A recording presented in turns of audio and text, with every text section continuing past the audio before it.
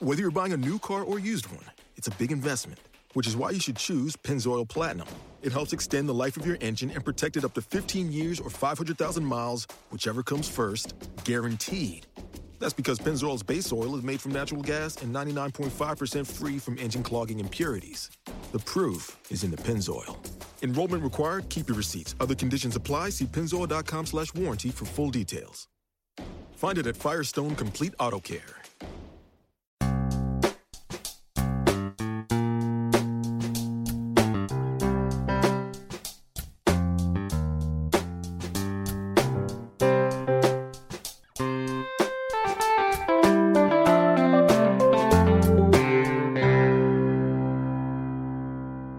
Welcome to Accelerate Your Business Growth with your host, Diane Helbig. Diane is a leading small business development and leadership coach, author, and speaker who is passionate about sharing valuable ideas, tips, and techniques with business professionals worldwide. Diane brings you the world's experts and gurus in all things business. Whether it's sales, structure, social media, planning, or plateauing, guests bring their expertise and energy to each episode. When growing your business is your focus, Accelerate Your Business Growth is the show to listen to. Got a topic or guest suggestion? Let Diane know. The goal is to make sure you have the information you need to move your business forward. Thanks for joining us. Settle in and enjoy. Hi, everybody. Thanks so much for joining me. We are thrilled to be sponsored by Audible.com. And because Audible.com has so much more to offer outside of audiobooks, which we know about and are terrific, we're offering you a free trial. You can go to audibletrial.com/businessgrowth, explore around and check out the audiobook titles, but also take a look at all the other content that is there for you. Over the years, the Accelerate Your Business Growth podcast has gained recognition as a great resource for business owners, sales professionals, business leaders, anyone looking for ideas, information that they can use in their business to make improvements, do better things, have better results. And that is because of the guests. These are folks who have expertise in particular areas of business, and they join me for a conversation where they share that expertise with all of you. That way you get what you need when you need it. You can always go back and re-listen to an episode to refresh yourself. Everything is pretty much evergreen and is there for you to enjoy. And today is no different. My guest today is Audie Penn. Audie is the principal and owner of Audie Penn Consulting. He's been working in consulting for over 30 years, providing different services to several Fortune 50 companies in diverse industries and organizations. His approach is a lean transformation by applying coaching, training, and project facilitation with local teams securing a solid foundation. Audie has been most notable as a global consultant where he combines tactical leadership skills with process focus improvements. Some of his clients are Caterpillar, John Deere, Martin Marietta, and Hahn.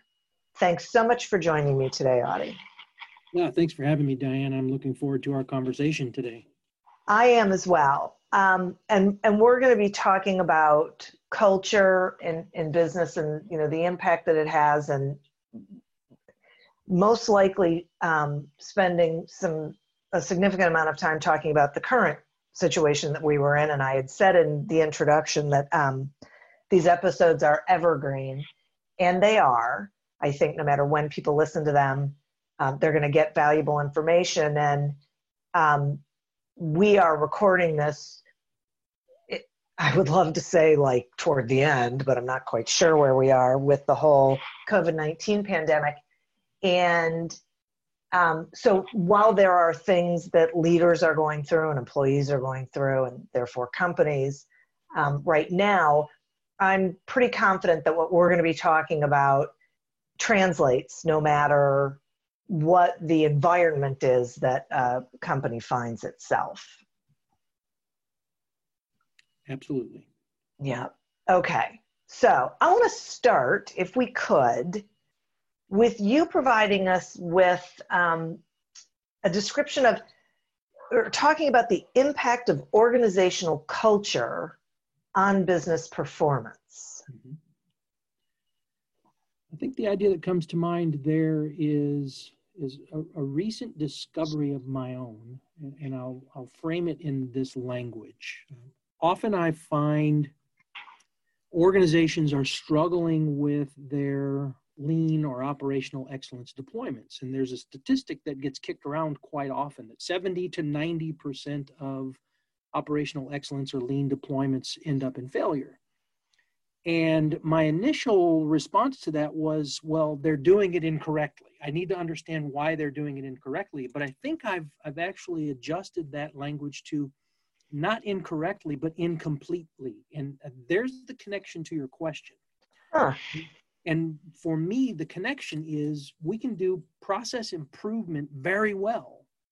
But if the rest of the organization is disconnected, the sponsors or the leadership level or the management level, the process owners, then we can't sustain or continue to find ways to improve those processes. And it seems like we just continue to solve the same problems over and over again.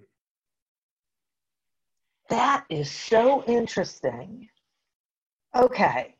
So if I'm hearing you right, a company decides they want to go through process improvement in some area of the business, but they don't necessarily have complete buy-in from everyone involved. So they go through the process and then everyone walks away and they go back to the way things were. Yes, absolutely. Wow. Okay. So that feels to me like the buy-in has to start at the very top and then has to be pushed down. Is that a fair assessment? I would say yes. There's one word, though, that made me shudder, and that is pushed. Because when those sponsors, and it's the language that I use to refer to leaders, when leaders actually show up and they're clear with their organizations about what's important, it's easy for organizations to align to that. And one of the questions that I ask often is, how many of you came to work today to fail? And no one answers the question yes. So I always say, well, if that's true of us, don't you think that's true of everyone in our organization? We fail them by not being clear about talking about what's important. Yeah, boy. And we really don't talk enough about it, right? Yes. Wow. So how does the leader go about having those conversations or sharing that information? There's a process that I spend time with executives and local leadership working through. In the Japanese, it's called Hoshin Kanri. Translated into the Western world, we often hear it as strategy deployment. And so a leader knows what they want.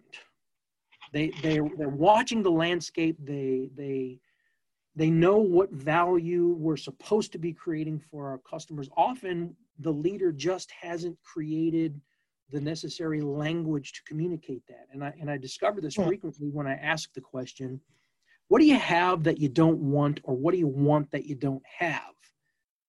And often leaders haven't been asked that question before, and they freeze up, because now I'm reaching into that feeling that I have inside that I may never have discussed. And now I've got to find words for that.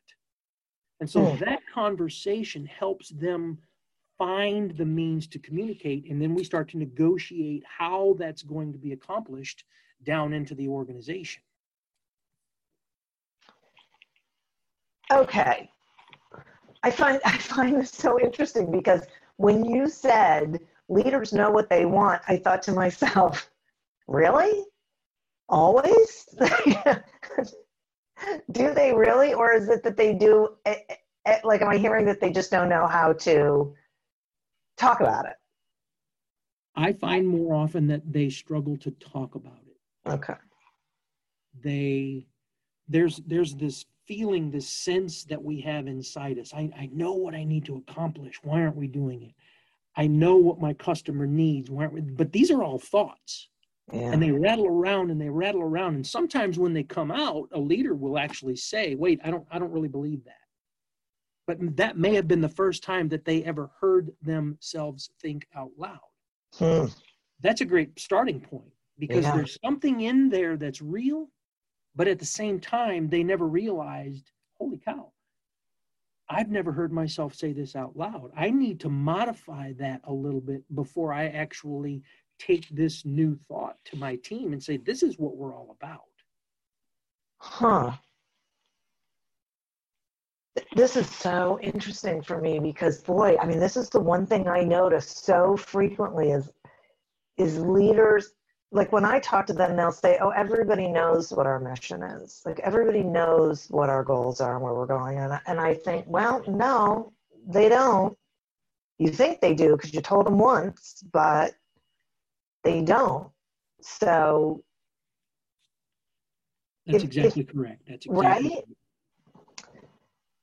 Okay. I want to sort of shift us over into what is going on right now, because I think it is probably pretty challenging for even leaders who know what they want and know how to articulate it. Now they're in this very strange time where there's a lot of uncertainty and on so many levels, and they might be working completely in completely different atmospheres and environments than they were before, and things are changing almost constantly. How do they communicate with how do they maintain a constructive culture in a situation like we're going through now? I've got an interesting story to share with you. Great. From a recent conversation with a client in Texas. And I had a conversation with the regional president, and he said to me, and this made me feel really good, but it also made me realize that the impact of what I had taught his team was showing up. He said, I can see the work that you've done with my team show up in their response to the COVID-19 crisis. And I said, great, tell me what that looks like. Yeah. And he said, they immediately identified what needed to happen to protect the team on the ground in the field. And they designed and defined the standard work for personal protection. They trained the team to these changes. And then they audited how the team responded and executed those changes. And he said, Audie, that's exactly what you teach us over and over and over again. Mm. And his point was, I didn't have to tell them to do that. Yeah. I simply had to say, we've got to respond to this COVID-19 crisis. And they immediately executed their improvement process where he pointed. Okay, so if I am hearing that correctly, I'll tell you how I'm hearing that. Mm-hmm. That when there is a really effective culture in an organization where the leader knows what they want and they know how to communicate it effectively, that when the unexpected happens, the people are already equipped to confront whatever is going on. Yes. Wow. That makes all the difference. It absolutely does. And it really creates a resilient organization. And I know that's a word that is surfacing right now, but for me, that's a word that's been in play for almost 30 years. Yeah. And what we're seeing now is how the strategy systems feed the management systems so that as soon as those target conditions or those target performance expectations are communicated, the management system kicks in and the teams participate in making the changes in the process that align to the new targets. And does that help the staff? Does it decrease some of the impact of all of the uncertainty or like the stress that people experience when there's so much that's unknown? Yes, absolutely does. It absolutely does. There's a phrase that one of my mentors shared with me many years ago that really is in play right now. And he said, in these times of crisis, we can't provide certainty. We can only provide clarity. Ah, that's huge. Wow. I'm going to take a quick sponsor break and then I have some more questions for you. Accelerate Your Business Growth podcast is happy to be sponsored by Audible.com. Audible.com is a leading provider of spoken digital audio entertainment and information. They have thousands of titles to choose from, as well as podcasts, Audible originals, guided meditations, and more. One of my favorite audiobooks is Everyone Deserves a Great Manager by Scott Miller. For me, I love being able to listen to it anywhere and across my devices without losing my place. And I think you will too. So visit audibletrial.com/businessgrowth to explore the variety of audiobooks and programs for yourself. Another element to that story. So when I left the conversation with the regional president, and I went and had a conversation with the vice president of operations over this group, he shared a story that he had received from one of his plant managers, where one of the employees had approached the plant manager and said, "I really want to thank you for your response to COVID." He said, "I feel," this is the employee to the plant manager, "I feel safer at work than I do even at home." Wow. Wow. Okay. So that just feels like when COVID hit and things were crazy, the leadership just stepped up and engaged in some sort of strategy, planning, and then implemented it so that what people were getting from it was, okay, as you said, I can't give you certainty, but here's what we're going to do. Mm-hmm. And the people like that, right? We'd like to feel like, okay, at least we're all not sitting around going, wow, I don't know. Mm-hmm. Yes, exactly. But I want to add one layer there, because when you really do the performance systems, the process improvement work, I've kind of encompassed it in language that I call the performance systems. When you do that work correctly, the workforce is actually participating with the management. Yeah. And so there's shared ownership in that. Okay, well, so will you tell us more about that? Like, if I'm a business owner and I'm listening to this, mm-hmm.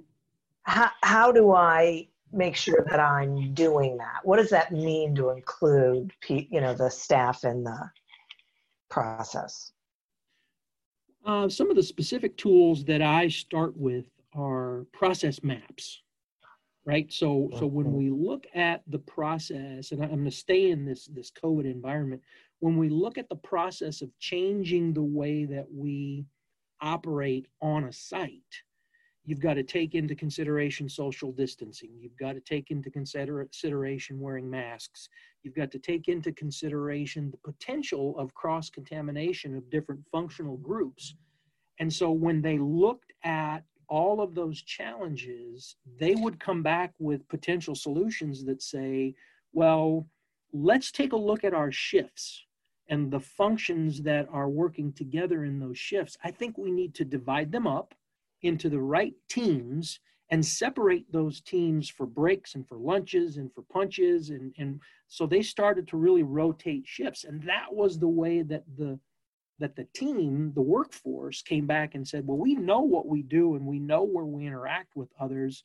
These are the logical changes that we can make to achieve what you just put in front of us. And I don't know if that adds a level of clarity, but we're moving in the right direction, I believe.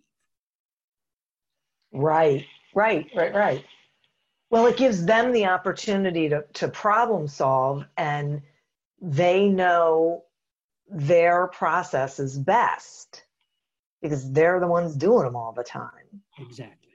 Yeah. The other thing that comes with that is you don't have to push. Right. They designed it, they defined it, they developed it, they own it. Yeah. Yeah. And they feel a certain sense of control, which I think is one of the biggest problems with uncertainty. Yes. Is not feeling any control. Yes, I would agree with that completely. Yeah. Shoot, I had a question that just totally left my head. Oh, I know what it was.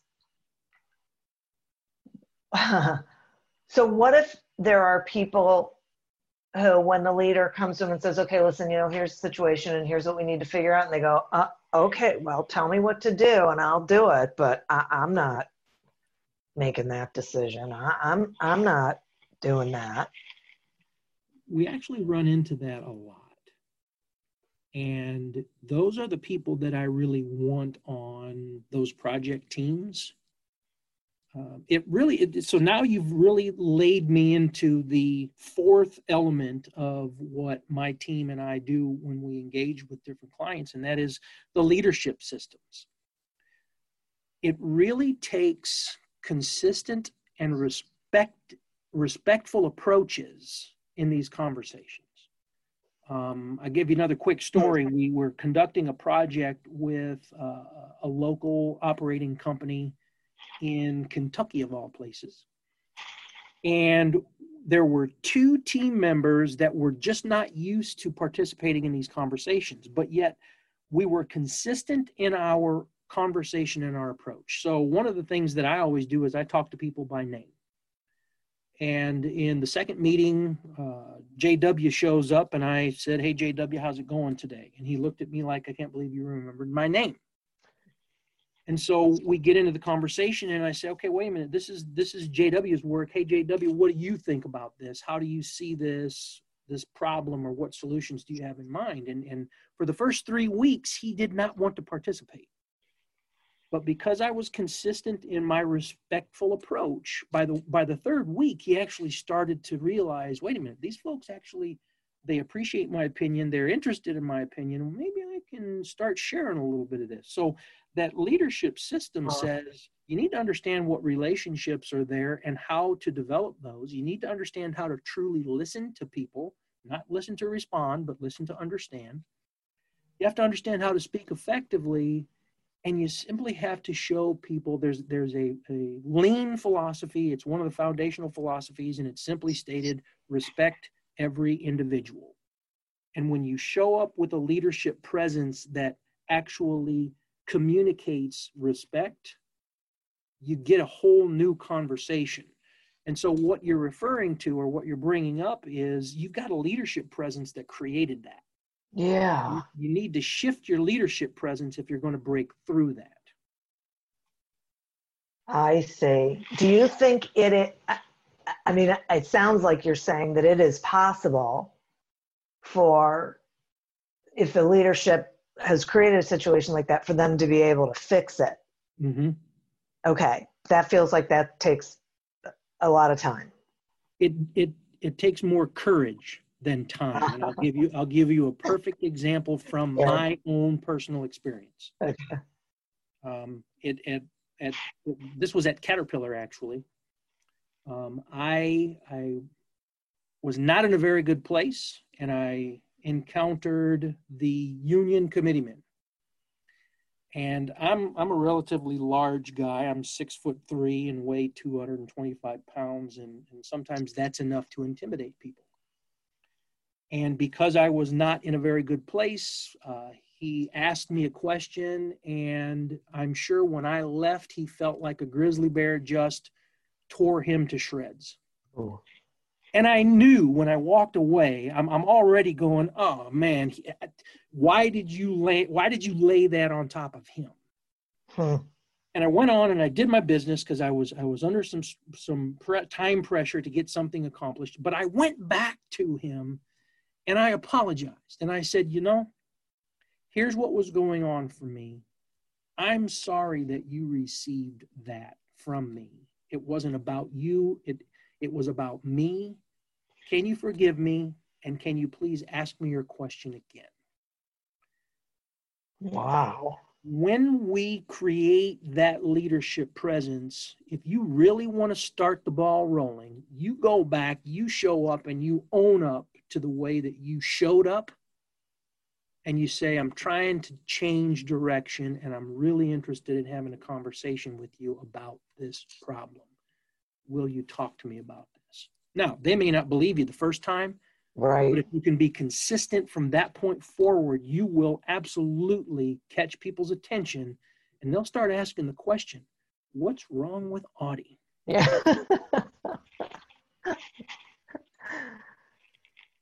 Yeah. Okay. So thank you for sharing that story. I think that was it really made the point. And I hear what you're saying about it takes courage, because what is it about leaders that they aren't necessarily comfortable with apologizing or owning Mm-hmm. their role? Do they think then people are going to think less of them or going to take advantage of them? No, I one of my favorite authors is a guy named Edwin H. Friedman. And the first book he wrote was called Generation to Generation, where he described where these behaviors come from. And they're handed down. They're handed down in families. They're handed down in manufacturing businesses. They're handed down in academic organizations. They're handed down in government organizations. Friedman was a very accomplished consultant in this space. And he said, I had an aha moment when I realized, oh my goodness, this is consistent across any organization. It's there all the time. And so I think his point was, we know where it's coming from. Now we have to figure out, how do we break the cycle? Yeah. And for me, part of it is we've got to stop rewarding heroics. And we've got to start rewarding and promoting within our organizations those behaviors that we want more of. Okay, and what would that look like? I agree with you. I just would love to get a visual on what that would look like to be rewarding the behavior that we want more of. Well, first of all, I had a leader, David Bozeman was his name. I look up to him even to this day, but he shared with me a thought, with the organization, boring factory.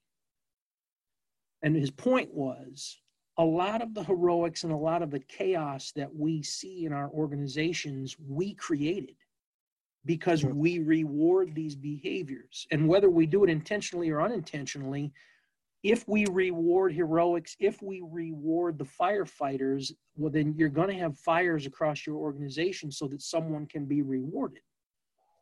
So the first thing we want to do is, and this goes right back into the 4 systems. 1, the strategy system says these are the things that are important. 2, the management system creates those ongoing accountability conversations so that everyone is focused on producing that. 3rd, when we find the gaps in performance, we use the performance systems or the process improvement tools to make our processes produce what we want.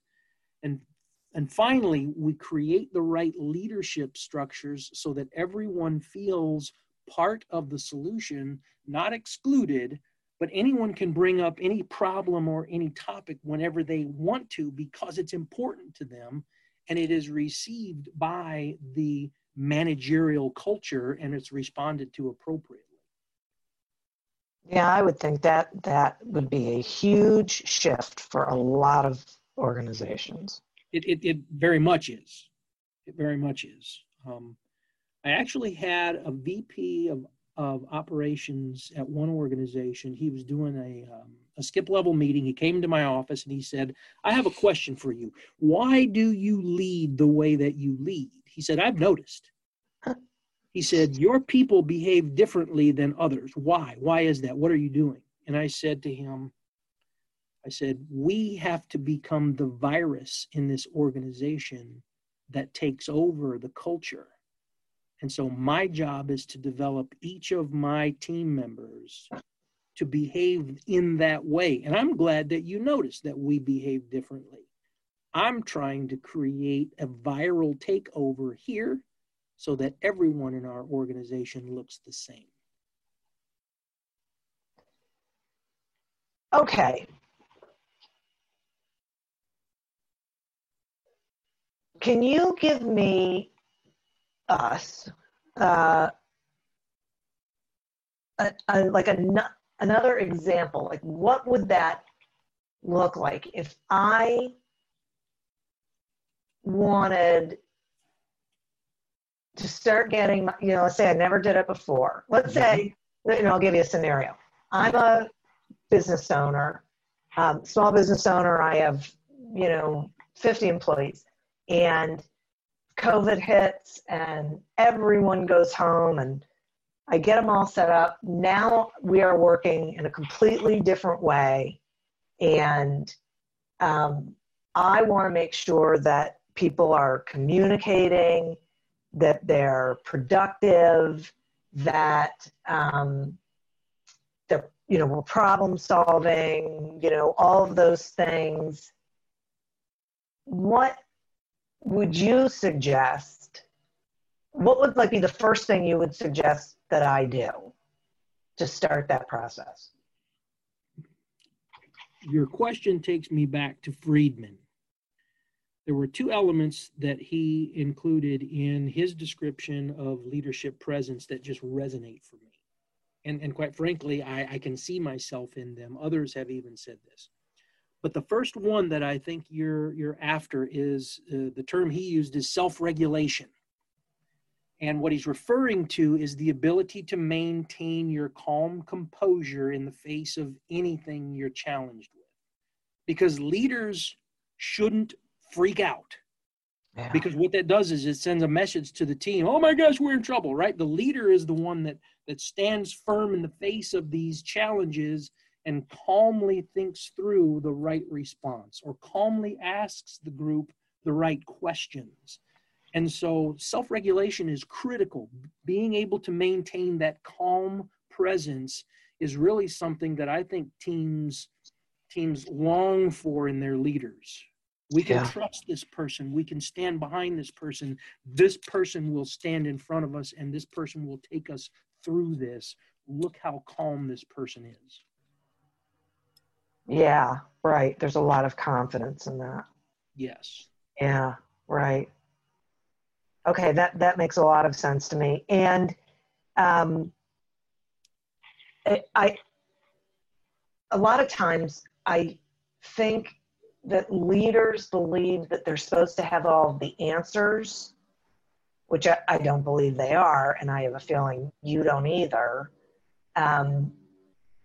And so I wonder, if that plays into their not, sometimes not communicating because they're thinking, okay, well, I don't have the answers and people are looking to me for the answers. Mm-hmm. So I'm just not going to say anything until I can figure out what in the world we should be doing, as opposed to doing what you're saying, which is calmly pulling everyone together and saying, okay, here's the situation. Let's talk about it. Let's problem solve.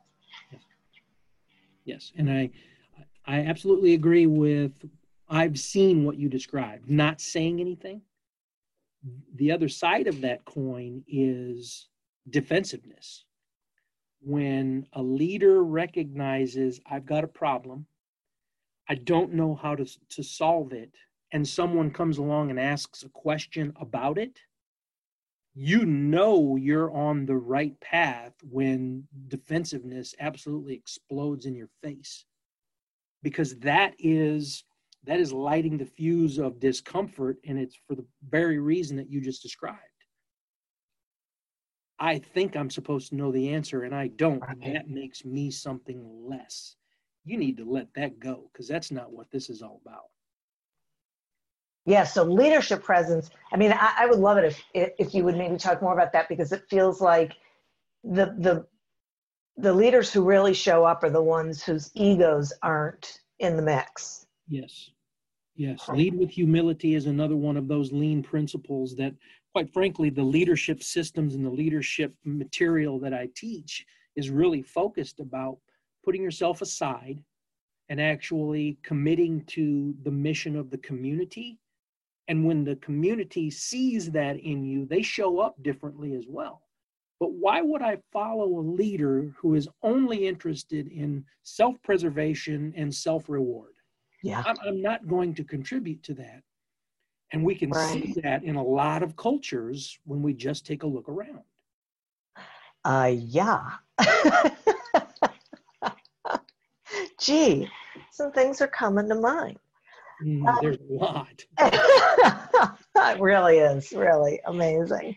And the leaders who are like that just don't realize that no one's buying it, that they're not, that, or the people see through it, I guess, Yes. It does not engender trust. Yes, people see through it for sure. Yeah.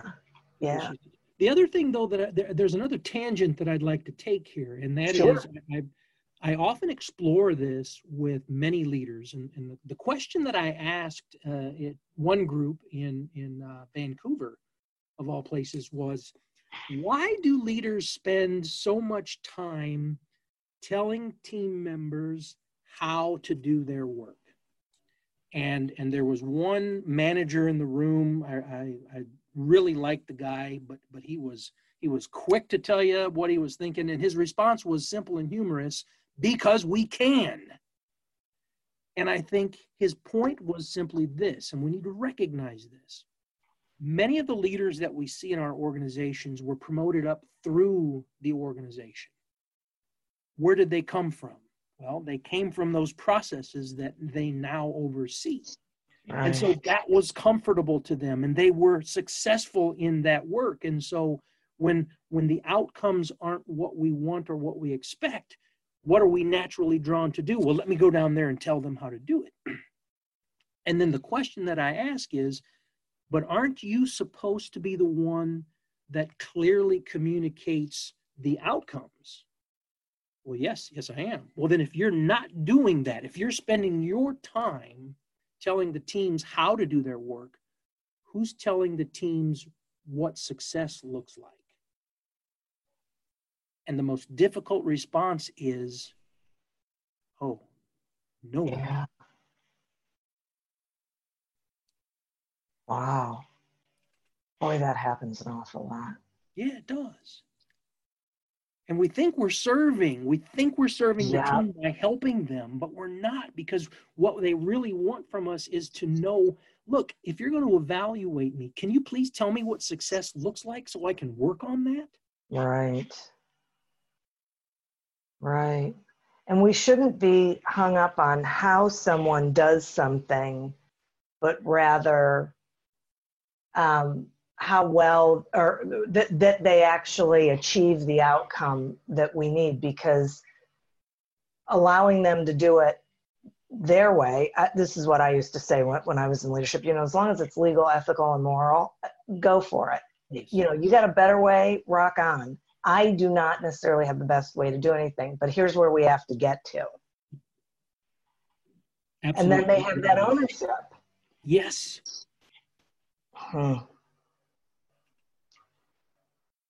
So I know business owners who feel really vulnerable to let go of process.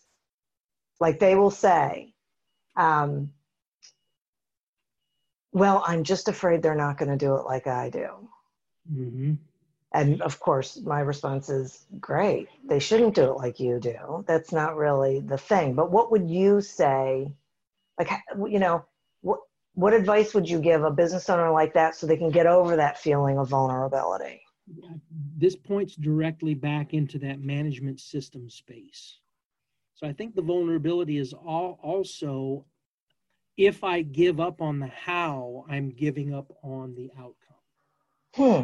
And so one of the techniques that I try to teach them is, well, I'm not asking you to give up on anything. There's two questions that I teach in that management system space. The first one is, did you follow your standard work? Well, let me translate that to something, because a lot of organizations don't have standard work. That's fine. Did you follow your plan? That's the first question. The second question is, did you produce the intended results?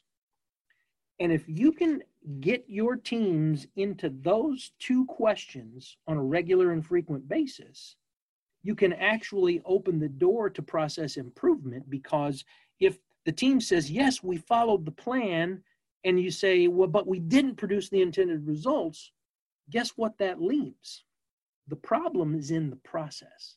Well, let's figure out where in the process it's broken, and we can fix this so that we can answer both of those questions, yes and yes. At that point, if I'm the entrepreneur that started this business, if I'm the founder, and every process in my organization is answering those two questions, yes and yes, things are going really well.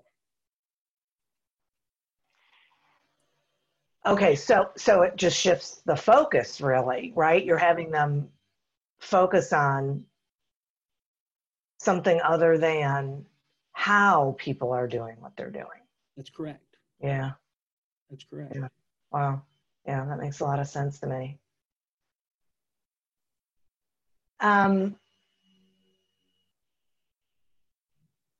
Is there, I don't know how I want to ask this question. Well, I'm going to ask it this way, and I'm not really sure it's the right way to ask it, but is there, like, are there points in time when companies should be reviewing their standard operating procedures to ensure that they really are, you know, as good as they could be or should be? Yes, absolutely. And I want to stay in this that what I just described earlier, those two questions, really is the core of what I call the accountability cycles. Okay. And so when a manager asks those questions on a regular and frequent basis, what he does is, as you pointed out, it refocuses the team, but the team stays focused on that as long as that frequency is set at the right level. And people often ask me, well, what's the right frequency? Yeah. And my answer to that is the frequency correlates to your ability to correct. So when you implement changes in your process, you don't want to ask in an hour, did that work? Right? Did you follow your process? Did you produce the intended results? In the next hour, those two questions are meaningless, because those changes have to take time to settle in. But if you wait 6 months, well, you've missed the window of opportunity, because now that I've gotten used to this and no one's coming and talking to me about it, I don't know if this is important or not. I'm just going to go back to do it the way that I was. Yeah. So that frequency is critical to maintain the optimal level of focus within the team. That's really interesting. I get that. Thank you for that. That makes a lot of sense to me. Okay. Now, this might be my last question, but you had said something earlier, like way earlier, about, you know, people communicating, and it got me thinking about feedback loops and how important it is that people know that they can and should be communicating, you know, up the chain, across the chain, down, you know, whatever. Would you talk some about not only, you know, why that matters, but how a leader can encourage, or, you know, ways that they could be encouraging people to do that? Mm-hmm. Certainly. I want to start with up the chain. That's the first thought that came to my mind. Yeah. I was introduced to an idea. Basically, it was a common template. Well, let me take one step back before I go there. Okay. Everything that we do is the result of a process. Period. There is no outcome that doesn't come from a process. Whether it's formal or informal is probably the better question, but there is a process there. The same is true in building relationships up and down that chain of command. And so now the template comment makes sense. I was introduced to a template, an 11-question template that would allow me as a report to answer these 11 questions and prepare my manager for a more pertinent and realistic conversation about what I'm doing and what I'm responsible for. So I would fill out the template, send it to my manager at least 2 days in advance so that he or she could read it, consider it, and then be prepared for this conversation. And if there's something in my responses that doesn't align to your expectations, can you please correct me? If there are things in my answers that are completely off the charts, can you please correct me? But one of the comments that I would often make is, look, I'm telling you in this document everything that I'm going to do over the next month.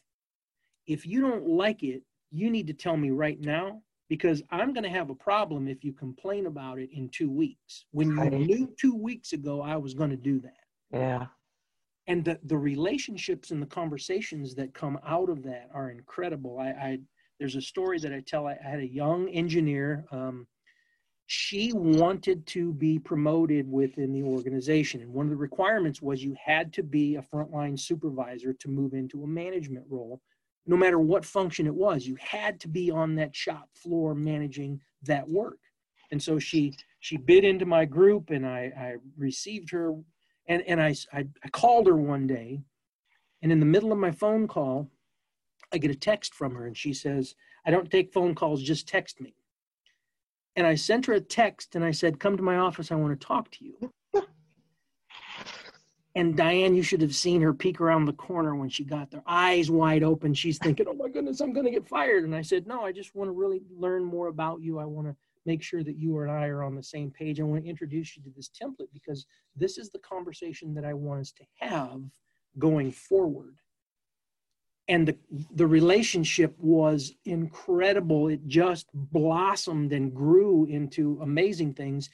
She was promoted and promoted and promoted afterwards. And she became the next virus that we planted in the organization. Amazing, amazing woman. But she learned to put all these pieces together, and she created that same culture within her own group and her own responsibilities. That's a reflection, I think, of what you're after, learning how to be in relationship, learning how to talk authentically, to listen authentically.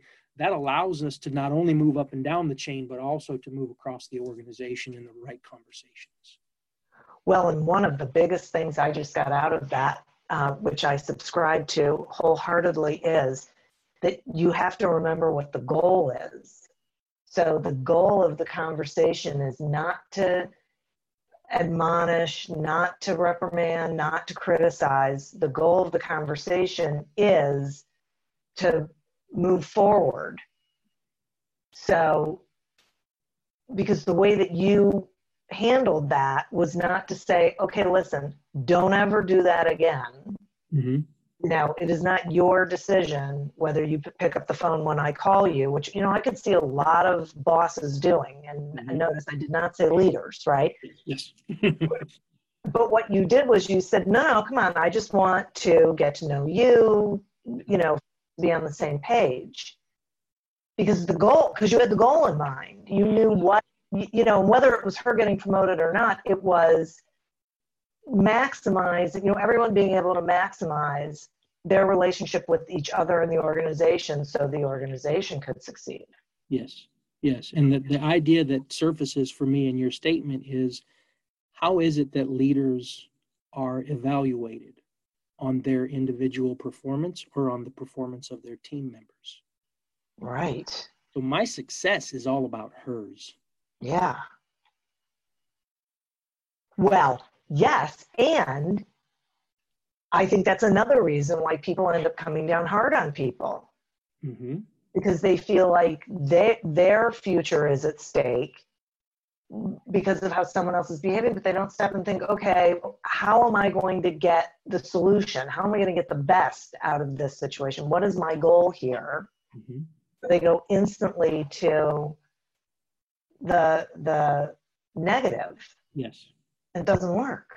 Yes. And I have to confess something. My wife knows this about me. When I run into those leaders, Diane, I often say, have you ever seen a cat play with a mouse? So I'll ask very pointed questions to try and sting these leaders so that they recognize. So my question in this space is, yes, and who created that failure mode in this relationship? Yeah. It wasn't the employee, it wasn't the team member. It was the way that you set this up or failed to set it up to create the success that both of you wanted. Yeah. Yeah. Right. Yeah. So I still have some of those directive leadership styles that show up every now and then. And I know that. So there's my confession for the day. Well, okay, but sometimes people have to be, hit over the head with a brick. I mean, come on. Leaders, I mean, or people who want to be leaders. That's right. Not the staff. Oh my gosh, Audie, I really enjoyed this conversation and learned a lot, which just tells me that so did the listeners. Will you tell the listeners about your book and about how they can find you and all that great stuff, please? Sure. I wrote a book. It's called Thinking Lean, rather than Lean Thinking. And I know that Lean Thinking title is out there, and I'm certainly not being critical of that. I've actually read it many times and learned from it, but I wanted to shift the focus because lean thinking is something you can talk about. Thinking lean is something that you do, and that's exactly what I'm trying to get people to step into. So the Thinking Lean book really is focused on the management systems and the performance systems and the relationships between those two. It certainly spills over into the strategy systems. I also have a workbook called Tactical Leadership that I work out of with my clients. And it's all encompassing. You have to have both of those pieces working together if you're going to overcome that statistic that I mentioned earlier, the failure rate. I'm always. And how do they find those things? You can visit my website, audiepenn.com. You can click on the link to my LinkedIn and connect with me. I have a partner in the group his name is Mark Schobar. He is really the doorway into conversations with me. I'm very busy, but I absolutely have time for anyone new who's interested in learning this. We're building a bigger group as well. But that's the place to start. And what that looks like is simply, we'll get on the phone with you. I'll get on the phone with you and just start to explore what it is you're challenged with, what it is you want to accomplish, and then we'll figure out what's the right way to approach it. Nice. Yeah, boy. And I just imagine that is really an enlightening and enjoyable experience just based on this conversation. So thank you for sharing so much information, and I encourage the listeners to go to the website, connect with you on LinkedIn, reach out, get the book, listen to this episode again. There was a lot of really valuable information here. So Audie, thank you so much.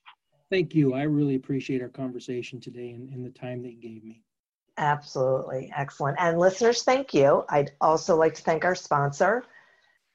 Go to audibletrial.com/businessgrowth and get a trial of audible.com and then go exploring. Check out all of the content and see what it is you'd like to be accessing consistently.